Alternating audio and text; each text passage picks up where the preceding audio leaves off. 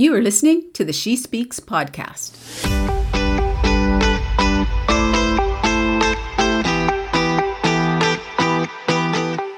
The She Speaks podcast is here to normalize our experiences in life and business by sharing our stories of rising from the proverbial ashes of our real-life trials and tribulations. When we share our experiences, we give others permission to keep putting one foot in front of the other, remember to breathe, and to never, ever leave the power of our promising futures on the table. Tune in weekly for fresh new content that will inspire you to share your story too.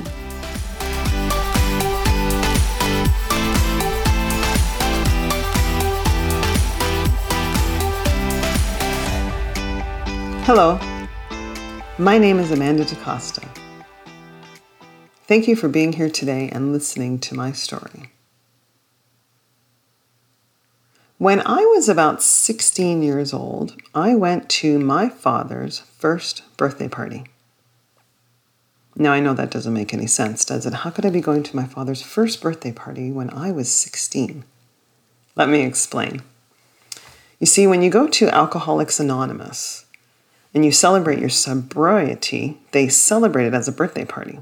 So when I was 16, my father was celebrating his first year sober. When I was growing up, my father kept a bottle of 5-star whiskey on the kitchen counter. And eventually the bottle disappeared, but it was only because he began hiding the alcohol. Because I guess he felt that if we couldn't see it, we wouldn't know that he was drinking. This is commonly done by alcoholics and addicts. They feel that if they're hiding the substance, that nobody knows they're actually doing it. And of course, I always knew that my father was drunk because I could see it, I could hear it, I could even smell it. I hated the smell of that whiskey. But when I was 16 years old, that was the year that my father decided he was going to stop drinking. And I went to that 16th birthday party, that first year birthday party when I was 16, and he was celebrating his first year of being sober. And at that celebration, my father gave me a poem that is often read at Alcoholics Anonymous meetings. And the poem is written by a gentleman named Dale Winbrow, and it's called The Guy in the Glass.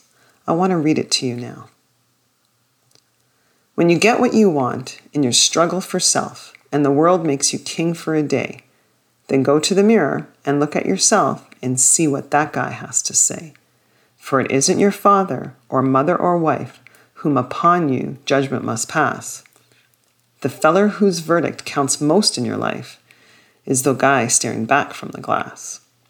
He's the fella to please, never mind all the rest, for he's with you clear up to the end, and you've passed your most dangerous, difficult test if the guy in the glass is your friend. You may be like Jack Horner and chisel a plum and think you're a wonderful guy, but the man in the glass says you're only a bum if you can't look him straight in the eye. You can fool the whole world down the pathway of years and get pats on the back as you pass, but your final reward will be heartache and tears if you've cheated the man in the glass. My father gave me that poem that night, and I kept it for many, many years. Many years after I stopped talking to my father. You see, when I was about 22 years old, I decided that I wanted to remove him from my life. I'm 50 years old now, and now we call it removing a toxic relationship from your life. And that's exactly what it was. At the time, it was the decision I needed to make because I had been so neglected by my father and so undervalued that I decided I just didn't want that in my life anymore. And how did I finally come to that decision? Well, I was going to university, and I had always dreamed of going to university and studying psychology and helping people. Often happens when you have your own trials in your life, you all often want to reach out and help others. And my father had always agreed that he would help me pay for university. At this point in my life, my parents had already separated, and my mom asked the courts to have my father agree to help because she knew she wouldn't be able to afford it all on her own. And she wanted me to be able to go to university because it was what I wanted. But when I was halfway through my studies, my father informed me that he couldn't afford to help me anymore. And I remember feeling quite crushed by this. But I accepted it until he called me about 2 weeks later and asked my brother and I if we could keep his car for him because he was going on holiday to Hawaii. And as much as I don't begrudge him going on vacation, it crushed me because I recognized that he wanted to spend money elsewhere, but not on me, again, in my life. It reminded me of a time when I was a kid and I needed braces, and my father told me to get a pair of pliers and squeeze my teeth together. It reminded me that I couldn't take piano lessons because my father didn't want to pay for them. It reminded me of so many times in my life where I wanted to do something and I couldn't because either my father was drunk or he didn't want to spend the money on me. And at that point, I decided I want to move on with my life, and I can't if he's pulling me backwards, reminding me of all these things that were going on in my past that I didn't want to be a part of my life anymore. And so at about 22 years of age, I stopped talking to my father and didn't speak to him for many, many years.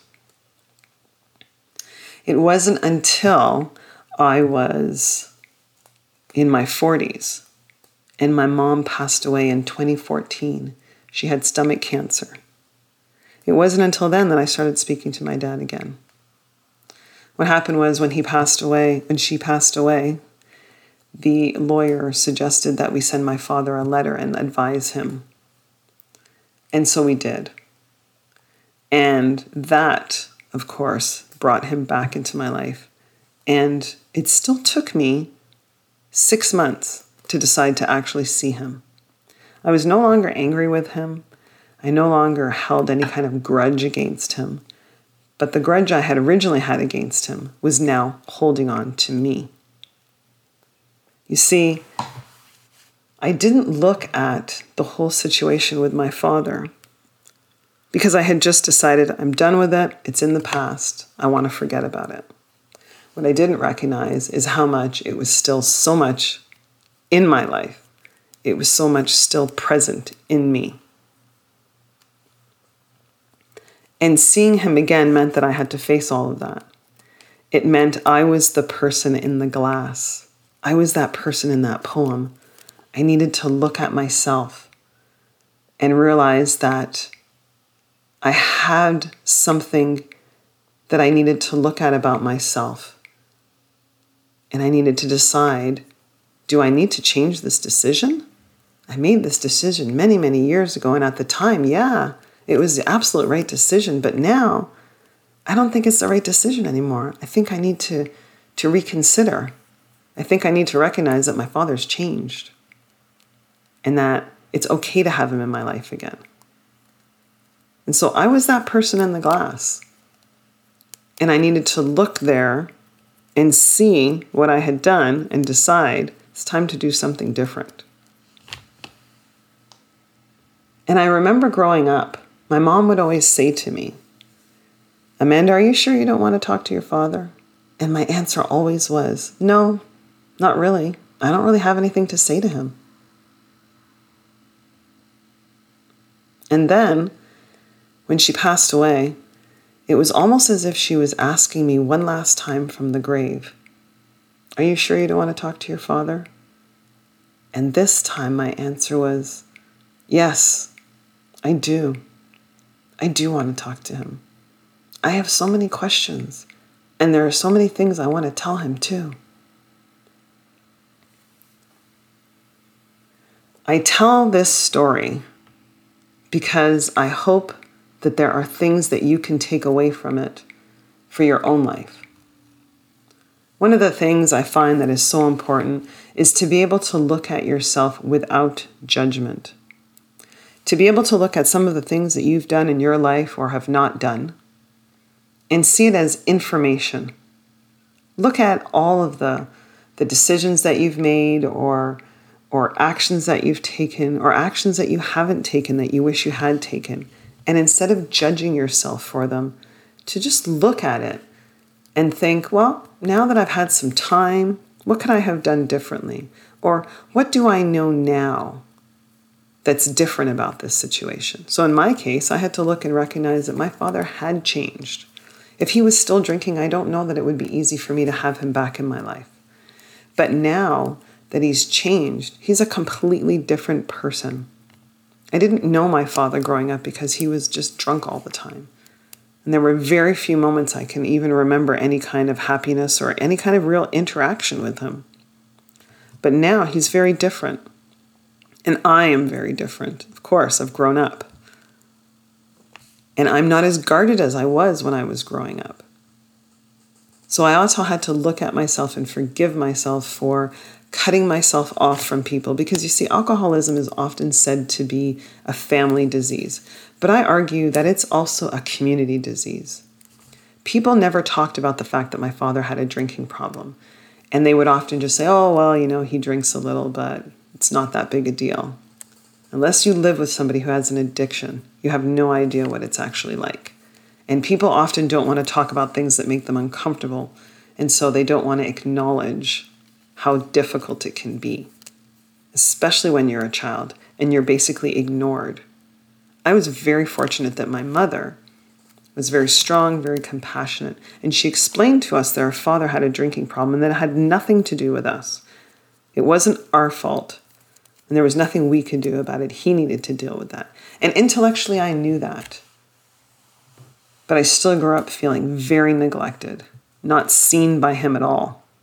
And it made it easy for me to then not see him. It made it easy for me to cut him out of my life and just pretend he didn't even exist, because he had done that to me when I was little. And that was something I had to look at and be honest with myself about and recognize that without judging myself for it, without making myself feel badly for it, but to realize I had done that and I needed to stop doing it because it no longer was serving me in my life. So the forgiveness of self and being able to look at yourself honestly is so important. And when you're able to look at yourself without judgment, then it makes it easier for you to forgive yourself because you learn lessons from your own life.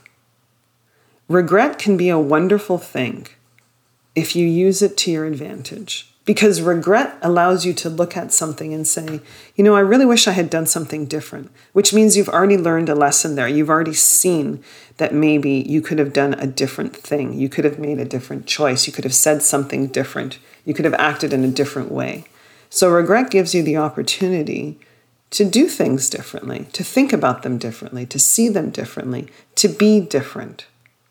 I grew up very guarded with my emotions, because everybody thought that as a child I should want my parents to be together, and I didn't want them to be together. Nobody wants to hear that from a kid. Everybody wants to hear that you just want your family back together.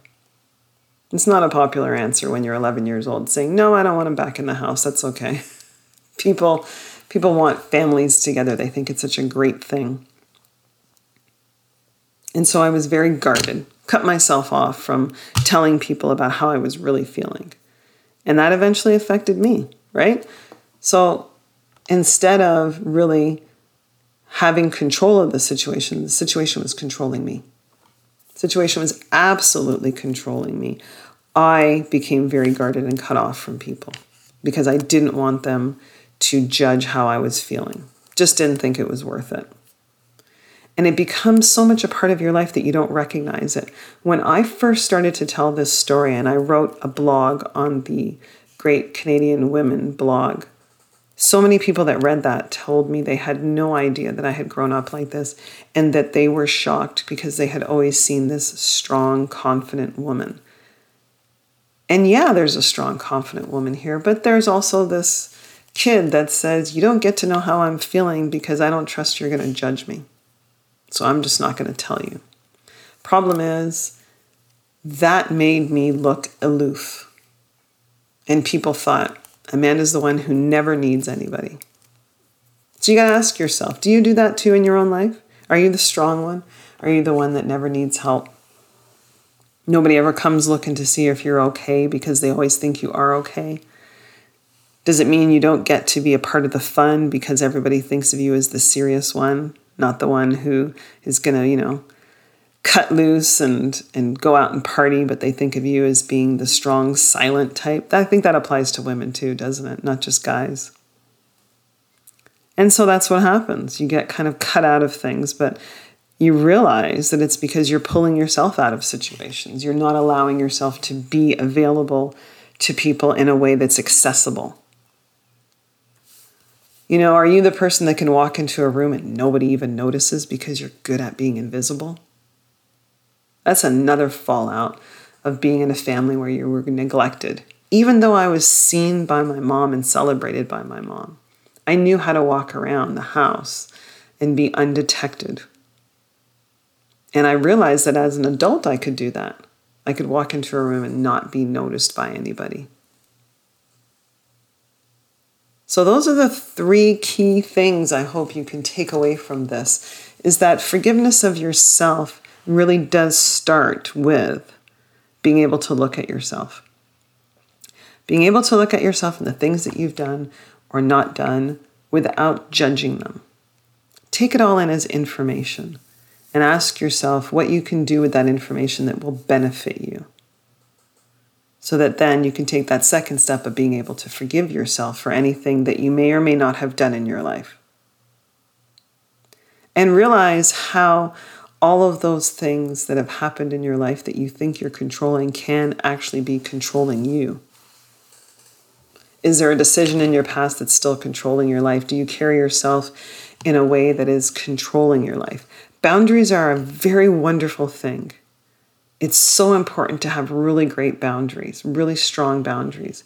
But those boundaries can become brick walls. Those boundaries can lock you in away from other people. Those boundaries can become so impenetrable that nobody even knows you're in there. Hence the invisibility and nobody coming looking for you because they think you're okay. It can become a really lonely place.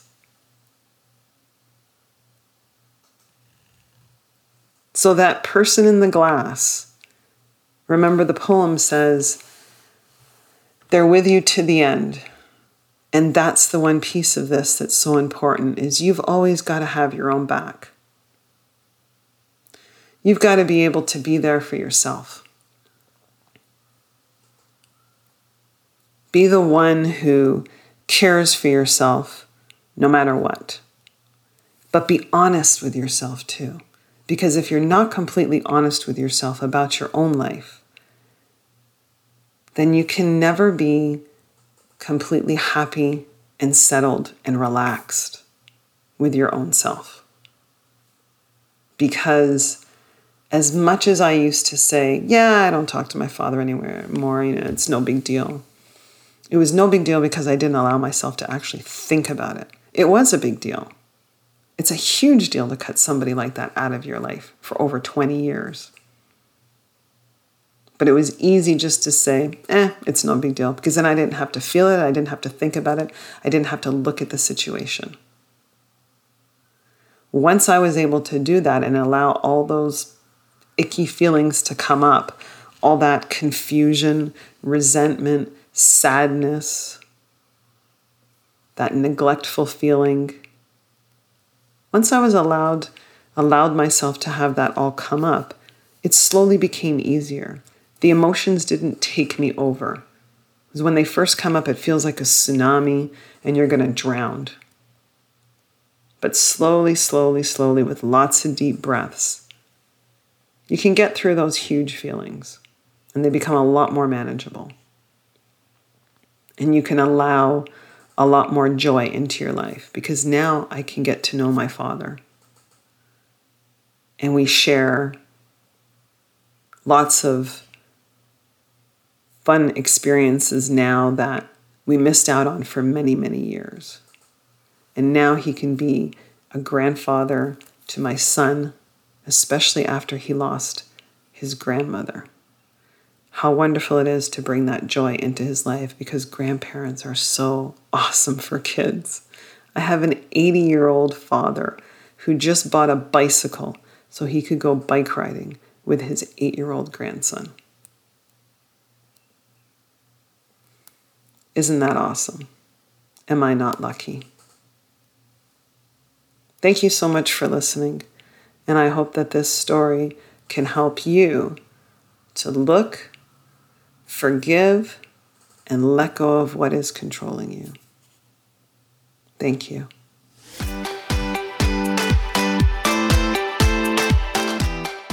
Thank you for tuning in to the She Speaks podcast. If you like this episode, please be sure to send us a 5-star rating and review on iTunes to help us reach more listeners. For more information on our publishing services, please visit us at www.gcwpublishing.com.